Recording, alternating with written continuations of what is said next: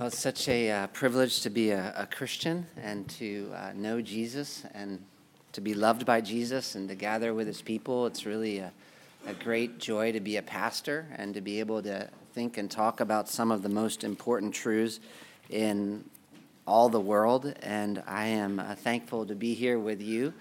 And so if you'll take your Bible and open up to the book of Romans, I want us to look at Romans chapter 3.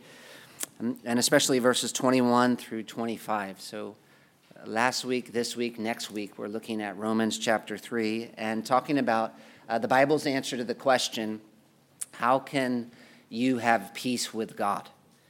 It's the beginning of the year, and at the beginning of the year, I always like to think about fundamentals in my life, what really matters. And there's nothing that is more important, more fundamental, that matters more than knowing how you have peace with God. This is one of the reasons we're on the planet, actually, as a church, to proclaim the Bible's answer to the question, how can you have peace with God? And this is one of our greatest privileges as a Christian, knowing the answer to this question. There are a lot of questions that we don't know the answer to, but this is a question that we do know the answer to. I remember a little while back reading a book called Ultimate Questions, and there are some questions that are ultimate questions that matter more than other questions. It's kind of like being on a plane that is about to crash, I guess. There are some questions that you need answered first, like how do we stop this plane from crashing? And so it doesn't really matter how comfortable your seat is if your plane is crashing. This is one of those questions. It is like the ultimate one of those questions. How can you have peace with God? And the Bible's answer to this question is different than anything you hear anywhere else. This is one of the things that makes the message of the Bible so exciting and so transforming. And yet, even though it's a fundamental question, an important question, an urgent question, an ultimate question, it is a question that most people get wrong.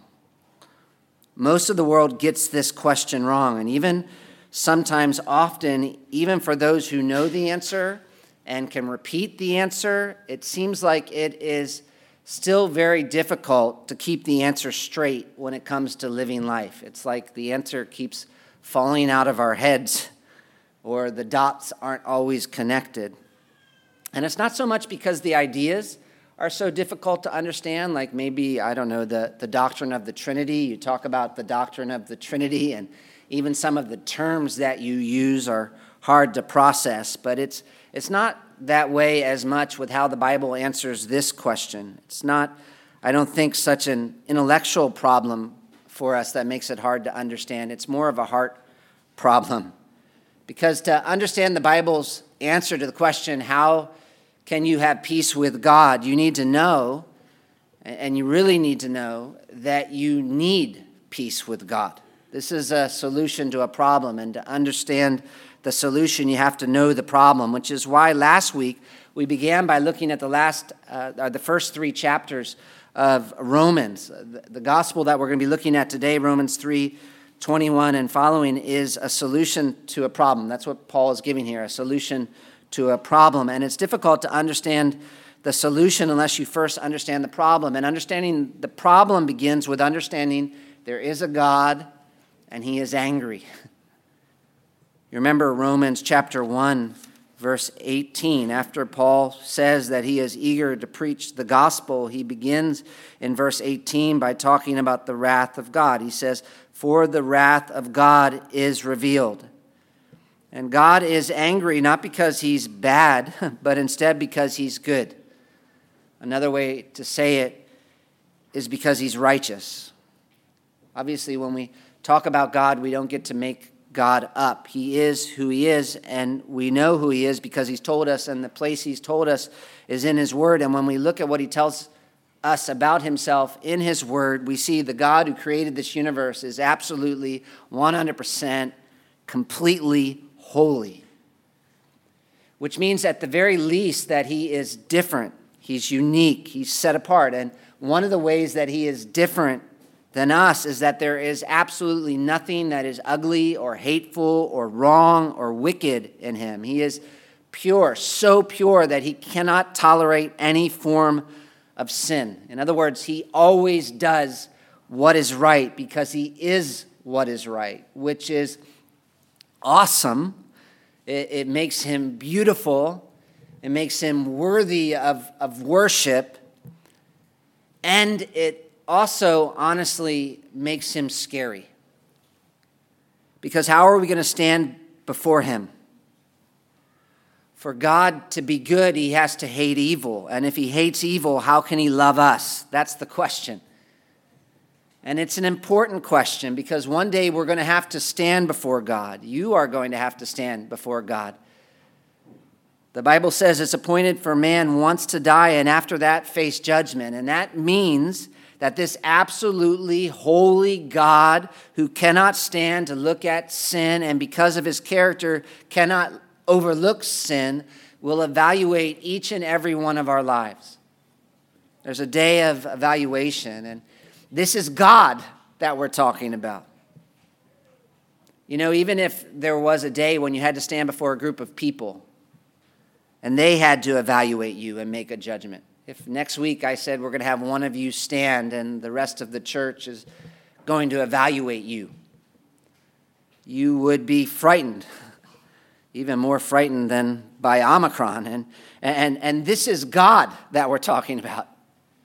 This is someone who has seen it all. This is someone who knows it all. This is someone who remembers it all. This is someone who understands it all. And the picture is of a heavenly courtroom. That's one of the images you have to have in your mind to understand the gospel. A heavenly courtroom with this all-knowing, all-wise, all-holy God as judge and your life on trial. And if he's perfectly righteous, holy like that, you have to think, of course, what are you going to present to him as a means of defense? If you were to die, and the time is coming, you are going to die. And if he's the judge and your life is on trial, what are you going to present to him as a means of defense for all the ways you've disobeyed? And what are you going to present to him that's going to validate you, in a sense, as worthy of being accepted into his presence? How are you going to make your case? That's the question. That's the problem. How can you have peace with God? And part of the reason that's a question, a problem that you have to think about, is because it cannot be your own efforts, which is really what Paul's been working to show us in the beginning of Romans chapter 3. And the reason he has to work so hard to show us that is because he knows our instinctive answer to this question, what are we going to show God, is to look at ourselves. Every time. How am I going to be justified by God? Obviously, he's going to have to be gracious. We know that, but this is how we tend to think. He's going to be gracious if I show him what I did and how I tried. And we think like that, partly probably because that's how it works with almost everyone else, you know? It's funny, we're not used to the word justification, I don't think, the word in the Bible, but we're constantly trying to be justified. Our lives, in a sense, are really like one big courtroom trial, if you think about it. And we are constantly being evaluated by others. And we're constantly evaluating others. We're living our lives always having to present something to others in order to be accepted by them. And we're always looking at what others have presented to us and making a determination about them. It's kind of like, as one pastor puts it, say you want a job, and this is Tim Keller, a pastor in New York, but he says, you want a job, what do? You put out a resume. That's how it works. And the resume is a record of your employment. It should have all your accomplishments and experiences on it. And if you want the job, you take that to your employer, and it's your validating performance record. It's your righteousness, in a sense. You say, this means I'm worthy of this position. Accept me. And if your performance record is good enough, if you're good enough, you get the job. In a sense, you're justified. You're accepted. Or say it's not a job, you want an advanced degree and you want to get into a certain school. What do? Well, you don't bring out your vocational record, you bring out your academic record. You bring out your grades, and your grades function as your validating performance record. And you say, look at this. Because of these grades, I'm worthy of this position. Please accept me. And if you're good enough, again, you're accepted. That's how it works. And because that's how it works in almost all of life, because we're constantly being evaluated and accepted or rejected on the basis of our performance, it's tempting then to believe that's how it's going to work on Judgment Day. And the fact is, that's how most religions answer as well. Only it's not your employment record or your academic record. It's your own moral record, how good you've been. How will you be justified by God? It's not complicated. For many religions, it's how you did. This is how you escape hell and get into heaven. You'll get out your own little performance record, all the times you went to church or tried or prayed, tithed, your righteousness, and you offer it up to God as the judge, and you know that he's going to have to be gracious, but you assume that he will be gracious, and he'll look at it, and if you're good enough, you tried hard enough, you're accepted. The only problem being, of course, the only problem being that is the one method that absolutely will not work on Judgment Day. Because God is righteous. He's actually righteous. And you are not. That is Romans 1-3. And you remember at the climax, Romans chapter 3, verses 19 and 20, how Paul proves that. He proves that by bringing up the one group of people most likely to be able to justify themselves. And he says, now we know that whatever the law says, it speaks to those who are under the law. And you remember, this is verse 19, and he's talking about the Jews. That's those who are under the law. And this is like an illustration Paul's using. So again, if we think that we're somewhat righteous, and most of us do, Paul says, think about the Jews. Because here, out of the entire world, God picks them, and he gives them every spiritual privilege you could imagine. And yet, even though they had all that, even they can't justify themselves. And we know they can't because we look back at the law, the standard the judge uses, and the law reveals they haven't kept it. And we said last week, seeing that and all the ways they failed shouldn't make us proud. It should make us humble, because if they weren't able to keep it, that proves, Paul says, none of us can. Verse 19 again, now we know that whatever the law says, it speaks to those who are under the law, so that every mouth may be stopped and that the whole world be held accountable to God. You know, I'm not trying to preach last Sunday's sermon all over again, but it's just that to understand the gospel and the solution to this problem that Paul's going to give us in verse 21 and following, you have to understand the problem. And to understand the problem, you have to understand how impossible it would be for you to justify yourself. Even if all you had to do was add a little bit, like just show one thing. If God left one work for you to do, you would be incapable. And I know that's intense and hard to take, especially in the world right now. If I meet someone who says, I can't do this, what do I tell them as an American? You can do this. That's like our entire culture, or at least you have to prove to me that you're willing to try. And so it's really tempting to think there has to be something in us, even if it's really small. And yet, when it comes to justification, this question, how can you have peace with God? It's obvious that won't work. Again, not because God's not good, but the opposite, because he is good, because he is so good. And this is part of what sparked the Reformation, actually. You remember the Reformation and Martin Luther. Martin Luther was not a bad guy, the opposite. He was a Catholic monk who tried his best. And so he grew up believing that you're saved by the grace of God after you do all that you can do. This whole idea that Paul's saying is impossible was his gospel, Martin Luther's. Someone has said the bumper sticker in the Middle Ages was, God will not deny his grace to those who do what lies within them, which was a long bumper sticker, I guess. But the idea was that God helps those who help themselves. And yet what Luther came to realize was that he could not help himself. That was the whole problem. He desperately wanted to be right with God, and so he did everything that he thought a good Catholic should as passionately as he could. He confessed his sins, he prayed, he fasted, but the more he did all that, the more he realized what a sinner he was. He writes, I was indeed a good monk and kept the rules of my order so strictly that I can say, if ever a monk gained heaven through monkery, it should have been I. All my monastic brethren who knew me will testify to this. I would have martyred myself to death with fasting, praying, reading, and other good works had I remained a monk much longer. Nevertheless, I felt that I was a sinner before God. Have you ever felt that?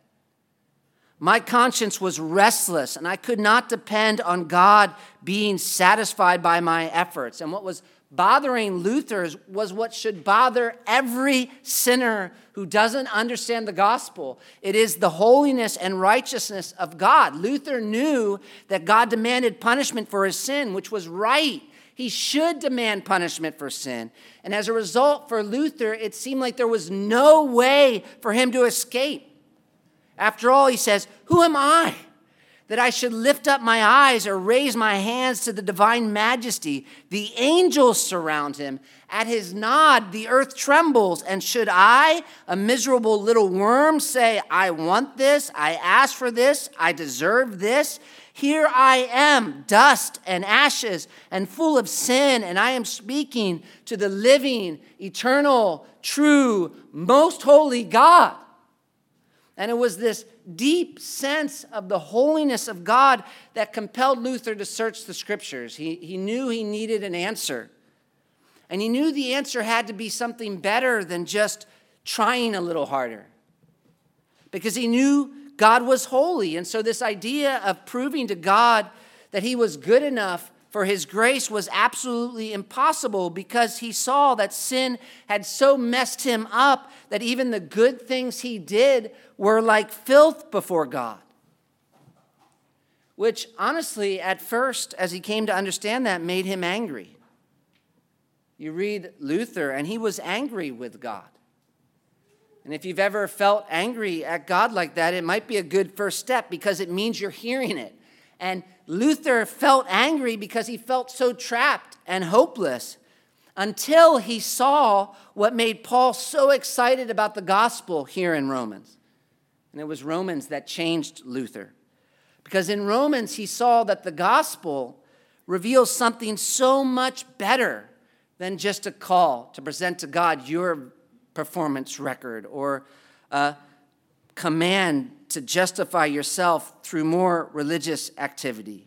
But now, Paul says, if you look at verse 21 of chapter 3, but obviously being a contrast, in contrast to what Paul had just been saying. And we know that Paul had just been saying something about the law and what it teaches about people and how there is none righteous, no, not one. And Paul's been saying the reason it says that so clearly is to get us to stop looking to ourselves. In other words, Paul's saying one reason the law is there is to make as clear as possible that there's not one way, there's no possible way that any of us, not one of us, Jew, Gentile, whoever, can ever earn a drop of God's grace through our own efforts. We all need to be justified, and we all can't justify ourselves. Again, that's the problem, and it's important you felt that problem. Have you felt that problem? Have you ever felt trapped and hopeless as you look at yourself and the holiness of God? Because it is only when you understand how much you need peace with God that you can understand the Bible's answer to the question how you can have peace with God. No man truly rejoices until he's been made miserable. But now, Paul says, Romans 3, verse 21, but being a contrast, and now having to do with a point in time. But now, for the first time in history, you might say, another kind of righteousness has been revealed. After Paul proves that you're not going to be able to come up with a righteousness of your own that's going to stand on Judgment Day, he explains, verse 21, God did. God did. That's what's going on with Jesus. But now the righteousness of God has been manifested. In other words, in contrast to what I've just been saying about the unrighteousness of man, and what I've just been saying about everyone being sinners, and what I've just been saying about our inability to obey the law, but now, at this point in time, the righteousness of God has been manifested, been made known. So again, how can you have peace with God when God is righteous and the law has made so absolutely clear that you are not? There's only one answer. If you're going to stand before God, you need another righteousness. That's the answer. It can't be yours because you do not have a righteousness that will stand before God. If God accepted your righteousness, he would no longer be righteous. I mean, you and I, we do not even have the beginnings of a righteousness that will stand before God. So you need another righteousness. You need a completely outside of you righteousness. As someone has said, the only way a righteous God can accept you as righteous and still be righteous is if there's another righteousness out there that can be given to you. And it has to be a perfect righteousness. It has to be a righteousness that is equal to the righteousness of God, which means it has to be the righteousness of God. And this is the issue. This is the whole issue. To stand before a righteous God, you need to be righteous like God. And the only one with that kind of righteousness is God, which is what excited Paul about the gospel and about Jesus. And it should be what excites us. And that's why I'm spending all this time here, because this is one of the things that drives us as a church. Romans 3, verse 21. But now the righteousness of God has been manifested. One of the things that makes the gospel feel so exciting and us so urgent and so passionate is because we have this message that is so unusual. It's unusual first because it doesn't minimize the problems with people. The gospel doesn't close its eyes to what's wrong. And it doesn't try to pretend that you don't have a problem. And yet it's not hopeless because it shows there's a solution. And again, that solution is so different than every other religion out there because every other religion out there is coming and trying to fix your righteousness or supplement your righteousness. In other words, it's trying to teach you how to be more righteous. Every other religion is trying to help you. How can we fix this up so God can like it? And the thing is, actually, even if you're not religious, it's almost worse because here you have this sense of guilt and shame that you can't even explain, really. You don't even totally know where it comes from, but it's there. And you're looking for ways to deal with this inadequacy. And what you find is every other idea out there that people give you to help you deal with that is either telling you what you can do to deny the guilt or shame or what you can do to overcome it. But the gospel is different because it's telling you, again, first of all, that you're right. That sense of a problem within you is right. Lean into that. There is a problem with you, and it's worse than you think, actually. It's so bad you can't fix it, but that doesn't mean it's hopeless. It just means if you're going to have hope, you're going to have to look outside of yourself. You don't simply need a teacher. You need a savior.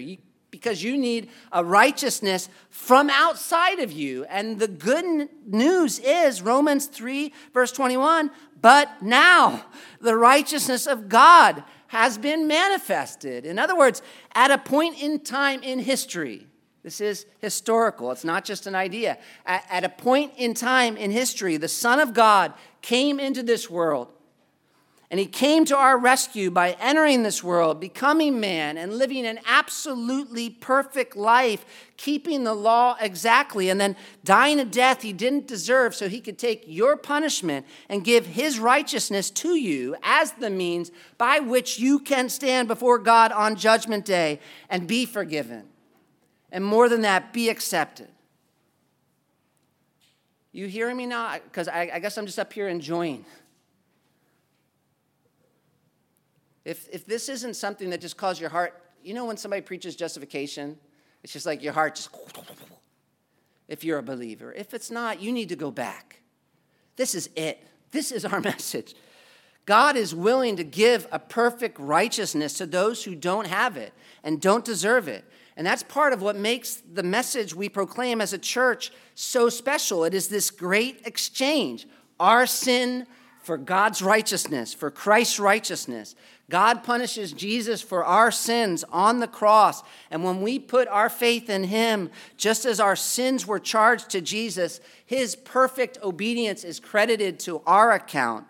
At a point in time in our life, everything changes. We are given the righteousness of God, which is how we know.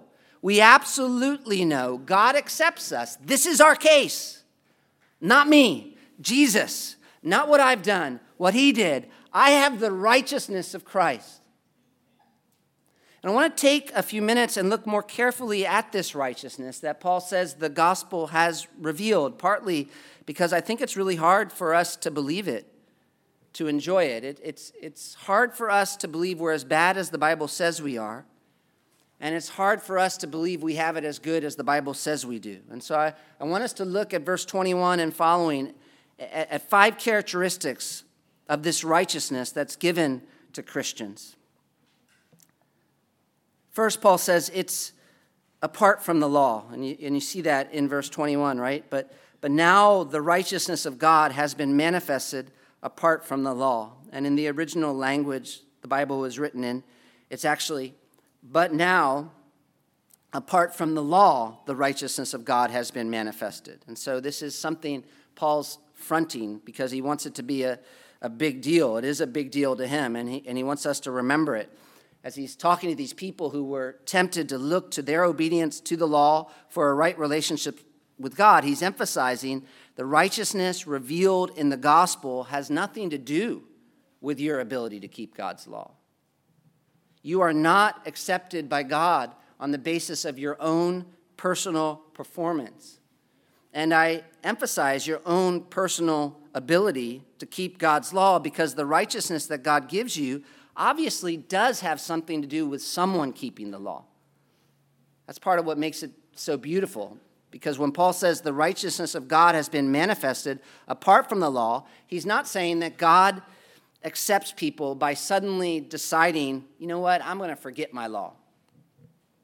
I know that's how a lot of people think it works on Judgment Day. God kind of just looks the other way when it comes to sin. But a holy God can't do that because he has a law, and that law is good.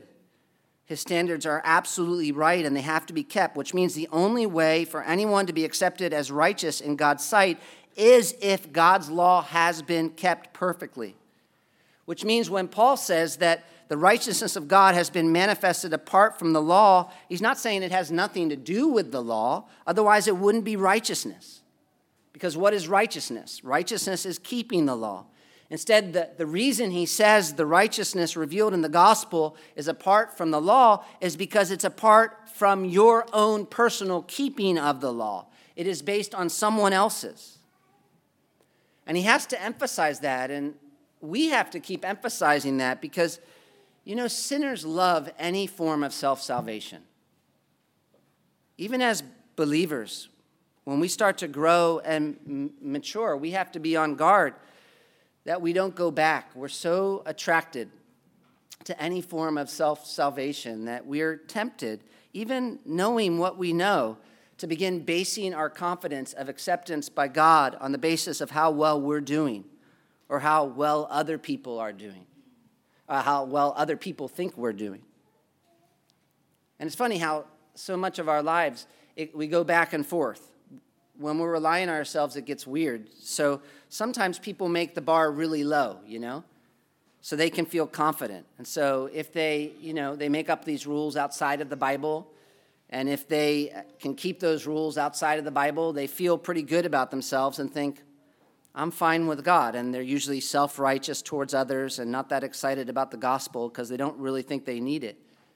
Where with others, actually, they're almost the opposite because their bar is really high. And so they're reading their Bibles and they know living for Jesus is more than just going to church, and they see all these sins in their hearts that no one else sees, and they feel like they're always failing, and so they have all this guilt and self-pity and shame because they don't feel like they measure up. And the problem with both is that they're making it about themselves, which is why Paul is saying in as many ways as possible, as Jerry Bridges has put it, that our acceptance with God, our day-to-day acceptance with the Father, is not based on what we do for God, but upon what Christ did for us. But now, the righteousness of God has been manifested apart from the law. Although Paul says, and this is second, the law and prophets bear witness to it.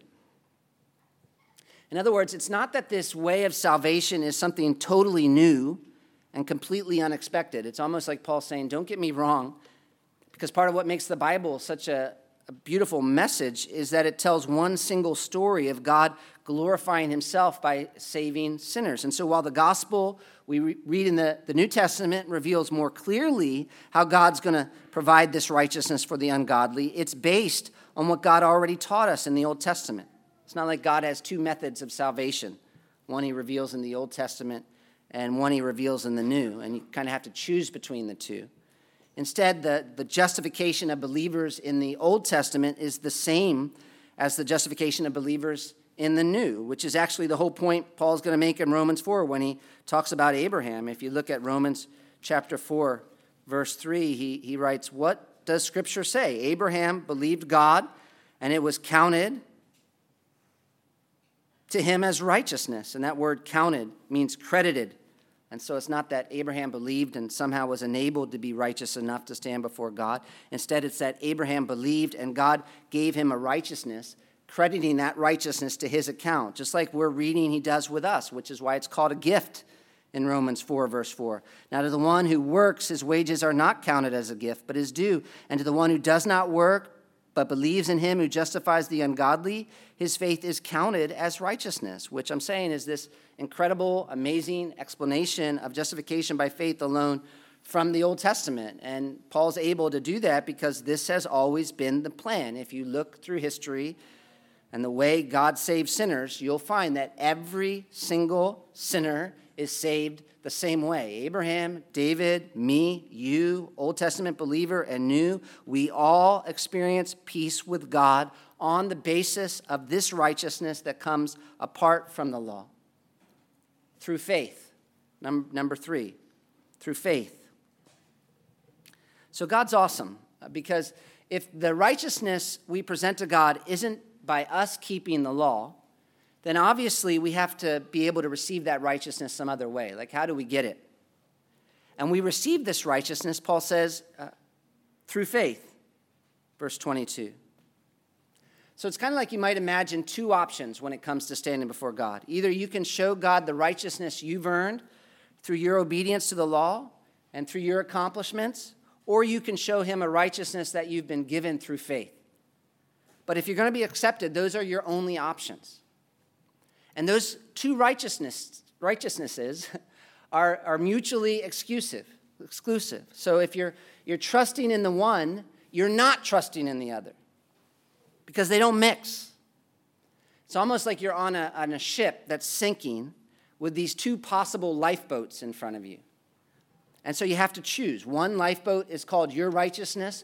The other lifeboat is called the righteousness proclaimed in the gospel, Christ's righteousness. They're two different boats, and you can't be in both boats at the same time. It's impossible. By choosing to get in one boat, you're choosing not to get in the other, which is what happens when a person's truly converted. He gets out of the boat labeled my righteousness and is put in the boat labeled Christ's righteousness. And this is important. You have to understand because when a person becomes a Christian, it's not just that he decides to get more religious or better. And you hear people talk about that. Maybe something's going wrong in their life, and it's like, it's time to be a Christian. I'm going to start going to church as if going to church made you a Christian. It's good to go to church, but that's not why you go to church. And the person who's become a Christian knows that. He knows that the boat called my righteousness is not going to save him. And so he gets in the other one. He looks completely outside of himself and what he does for salvation. And one of the best testimonies to that was the way Paul put it in Philippians 3. You remember the scripture that Isaiah read. And Paul's such a good illustration because he's someone you might think would have had reason to trust in himself for acceptance by God. He says, actually, if anyone had a reason to trust in themselves, I had more. And yet whatever gain I had, I counted as loss for the sake of Christ. In other words, Paul's testimony is, I made a deliberate decision not just to repent of my bad deeds, but to repent of my religious ones. There's someone who put it like this one time, and it always stuck with me. Sometimes when we think about what it means to repent and become a Christian, we think of the bad things we did. And that's right, but in Philippians 3, Paul takes it a step further, and he says he also had to repent of trusting in the good things he did. He didn't just repent of the bad things, he repented of trusting in the good things. And it's because when you're trusting in the good things you've done, you're not trusting in Jesus. When you're relying on the good things you're doing, you're trying to be your own Savior when God's already provided a perfect one, and that's ugly. And that's why Paul says in Philippians chapter 3, verse 8, indeed, I count everything as loss because of the surpassing worth of knowing Christ Jesus my Lord. For his sake I've suffered the loss of all things and count them as rubbish in order that I may gain Christ and be found in him, not having a righteousness of my own that comes from the law, but that which comes through faith in Christ, the righteousness from God that depends on faith. And we might add, that depends on faith alone. Not faith plus. Faith plus your efforts is damning, actually, if that's what you are relying on. It's not that works don't matter. That's not why we say faith alone. True faith produces works, of course, but the reason we emphasize faith alone is because works that you do to earn salvation are sin and bring condemnation. Motivation matters. We all know that. And God's made the way of salvation clear. Faith alone is the instrument through which you can receive the righteousness he gives in the gospel. It's like with a beggar, and I'm sure I've said this before, only it's the opposite of how we work. Usually a beggar comes to our door, and he says, we say, I'll give you something if you're willing to work for it. And sometimes they'll even say that. I don't want a handout. I want to earn it. Where with God, it's actually the exact opposite. You show up at God's door, you can't bring anything with you as a reason why God has to give you this gift, except for his promise to give this gift to those who don't deserve it because of Jesus. The only kind of beggar God will give his righteousness to are the ones standing at his door saying, I don't deserve it, I can't earn it, but I desperately want it, and I know you'll give it because you've promised you would. That's how you're accepted by God, not through works of the law, but through faith in God's promise. Listen, grace is never for the achievers. It's only for the bankrupt. The Heidelberg Catechism asks, you know the Heidelberg Catechism, it's like a question and answer devotional. And it asks, listen to this, this is so good. How are you righteous with God? And the answer, only by true faith in Jesus Christ. And I love this next part, so just get ready to be like, oh.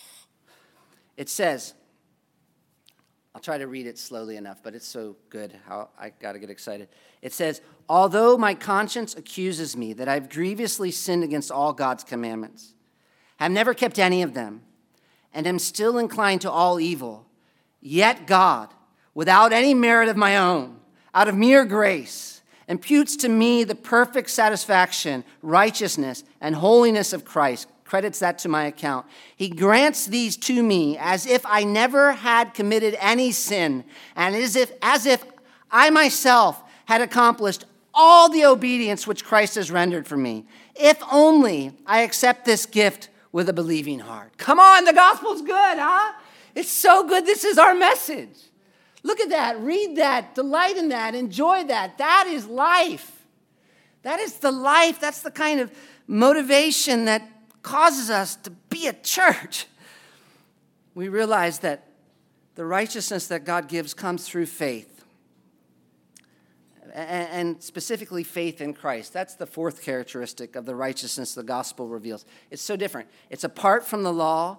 It's revealed through the Old Testament. We receive it through faith, alone in Jesus Christ. That's fourth, in Jesus Christ. Verse 22, the righteousness of God through faith in Jesus Christ.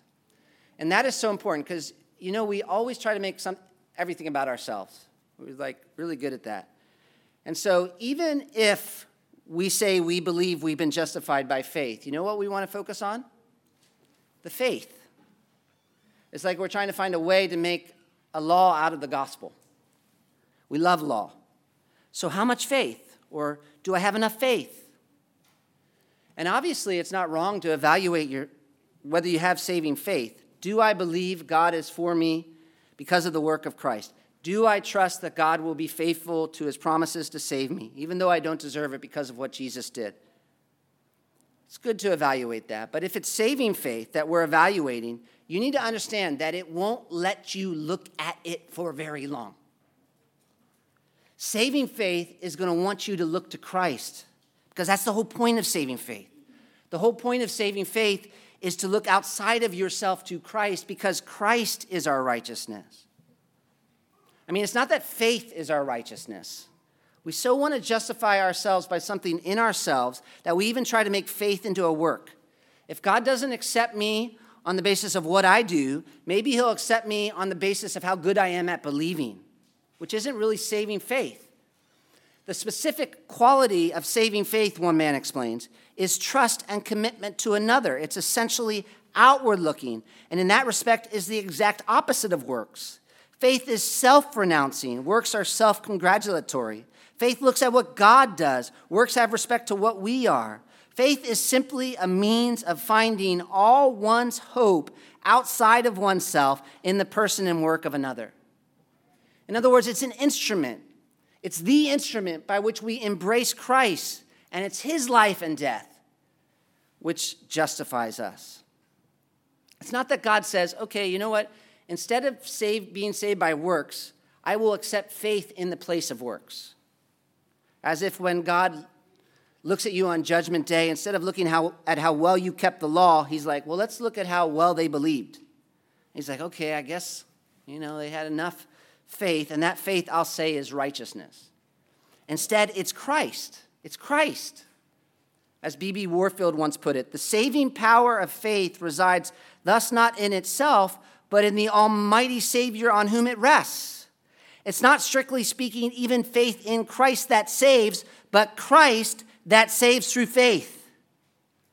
Faith in God's gospel promises saves because it's the means God's established to unite us to Christ, which helps us understand even how salvation works. Because God's not the kind of God who says something is one way when it's not. That would be called lying. And when God pronounces you innocent, it's like God saying something. We call this justification. And justification is this act in which God declares you righteous and says that you're not guilty. And the reason he can do that truthfully, honestly, is because at a certain point in time in history, the penalty the law demanded for your sins and my sins was paid. And at a certain point in time in history, the Son of God became man and lived his whole life doing absolutely everything God wanted.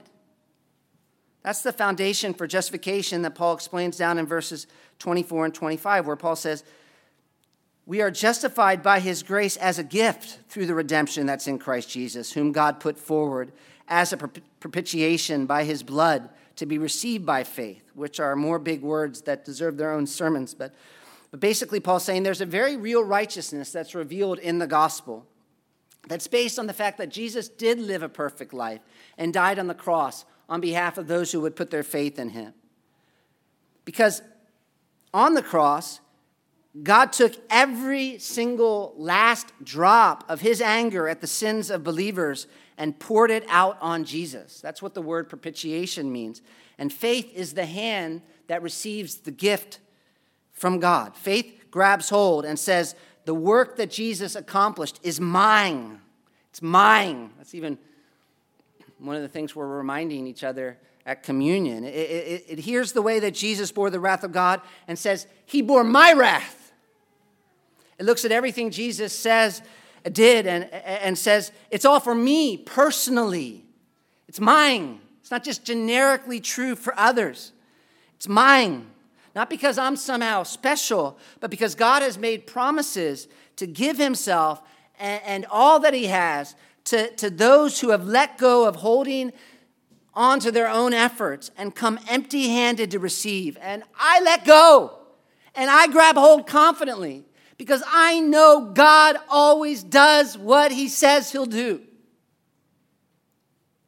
which I'm belaboring, and I hope I'll belabor it the rest of my life and throughout all eternity, because I want you to understand this is how saving faith works. It's how it operates. It teaches you to look outside of yourself to Christ, because it's Christ and his work that's the means of our acceptance with God.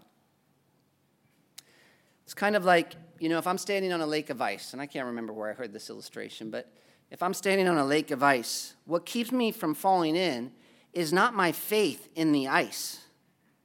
It's the ice. And so if I'm worried about my faith in the ice, it's appropriate for me to ask, am I even standing on the ice or not, right? It doesn't matter how solid the ice is if I'm not standing on it.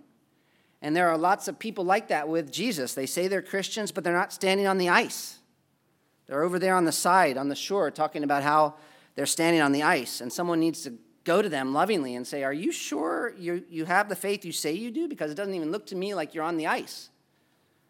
But on the other hand, if I'm struggling with worry as I'm standing on the ice, if I'm on the ice and I'm like, oh man, is this going to hold me? This is going to hold me? It would make more sense to look at the ice and make sure the ice is strong than it would be to stand there just wondering if my faith is strong enough, because it's the ice that really matters. It is Christ and his work that enables you to have peace with God. And saving faith takes you by the hand and teaches you to keep looking, keep hoping, keep banking everything on him. When you're looking at yourself and you're seeing how you failed, saving faith teaches you to say, yes, I have failed. I have deserve God's judgment. I do deserve God's judgment, but that doesn't mean I'm lost. Because, you see, saving faith doesn't just let us follow our feelings. It takes us back to Christ, and it says, look at him.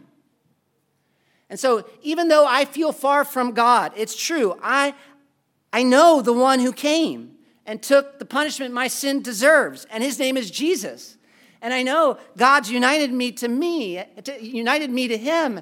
And so long as God the Father loves Jesus, he'll love me. Because it's not my feelings that earn my acceptance with God. It's Jesus. It's not my righteousness that justifies. It's Jesus's. And when your heart is saying to you, you know what? You're a loser. How could God ever approve of you? Saving faith teaches you to say back, yeah, you may be right, at least that I'm a sinner, and I hate that I'm a sinner, and I'll fight against my sin, but I will not lose hope over it, because I know the God who sent a Savior for sinners, and that he's taken my sin upon himself on the cross. Satan loves to hand you a mirror when your conscience is plaguing you. Look at yourself. Look at yourself. Either he hands you a mirror or he tries to poke out your eyes. Don't look at yourself. The thing is, he doesn't want you to look at Jesus, which, if you're a believer, is how God looks at you. He never looks at you by yourself. He always looks at you in Jesus.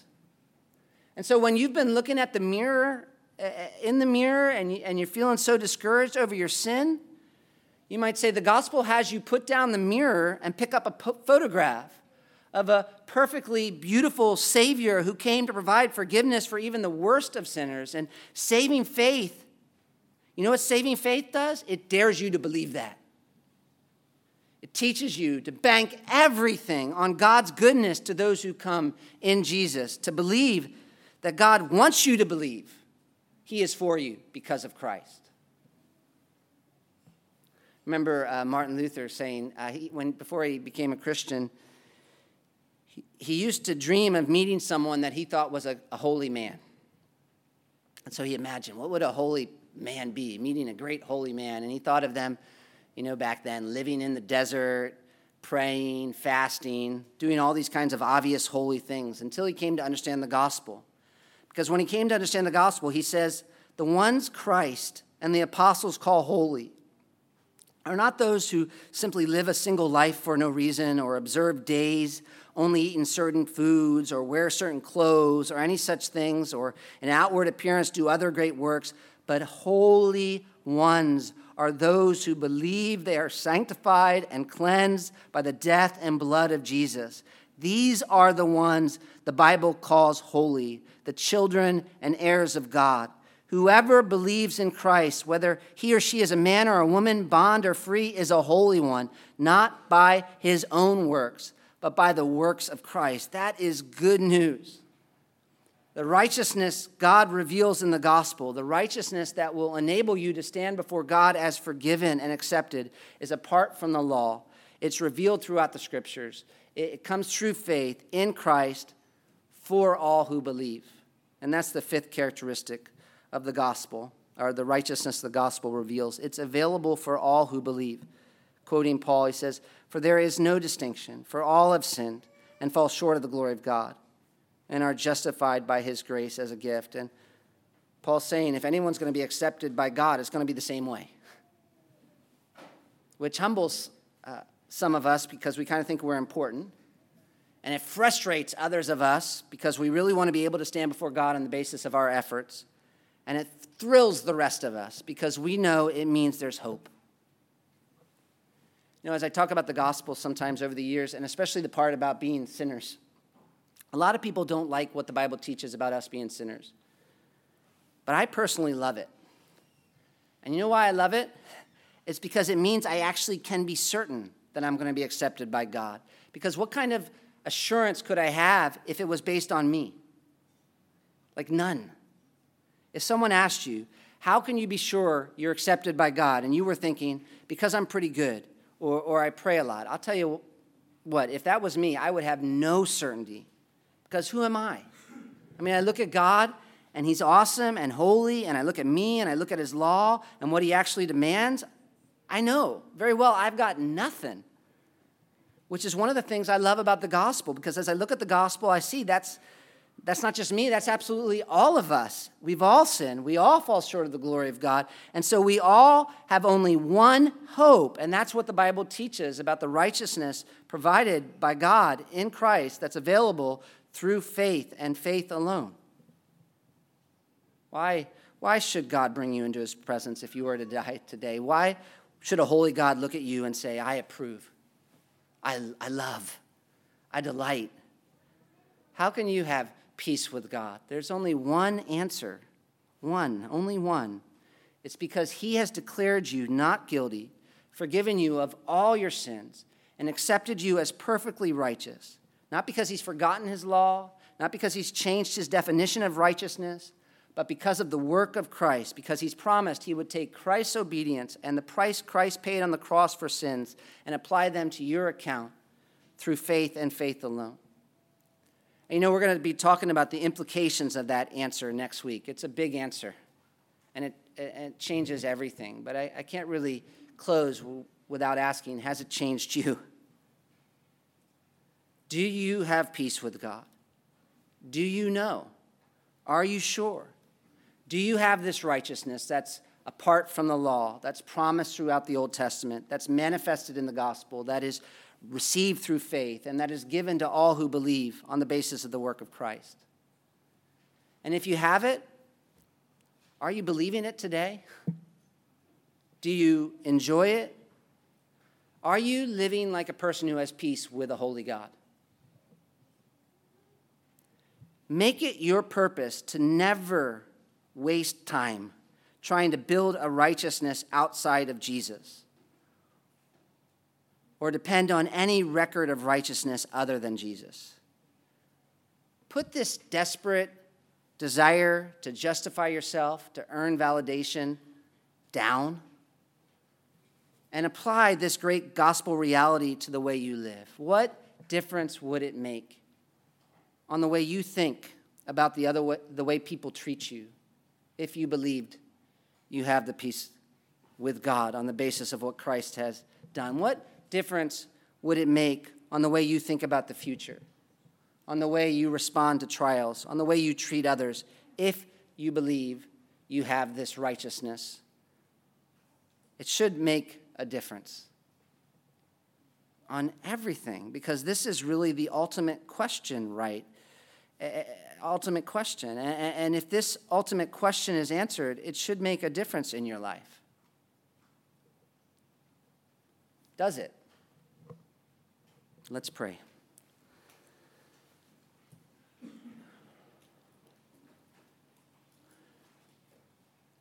Lord, we're blind to the beauty of the gospel unless your Spirit gives us sight. We can't even have this faith that is talked about here unless you show us grace and enable us. And so we ask that those here who have never really seen the beauty of the gospel and just grown up being religious, thinking maybe they know, without really knowing, Lord, please, Holy Spirit, open their eyes, make them miserable so they can experience joy. Show them what they deserve and enable them to really believe that so they can begin to look to the only solution, which is you and what you've done through Christ. And the rest of us, Lord, you know us. You know we really want it to be about us. And even though we've been saved this way through faith alone, so often we don't connect the dots, like in how we live life and how we feel and what we think about and the way we relate to others. And Lord, we just ask that you would help us, not just be people who say, oh, we believe in justification by faith alone, but living like everyone else. But help us to be people whose lives, the way we communicate, the way we think about others, the things that are our priorities, all of that would be turned upside down by this great, stunning news that we hear in the gospel. And we pray this, Jesus, in your name. Amen.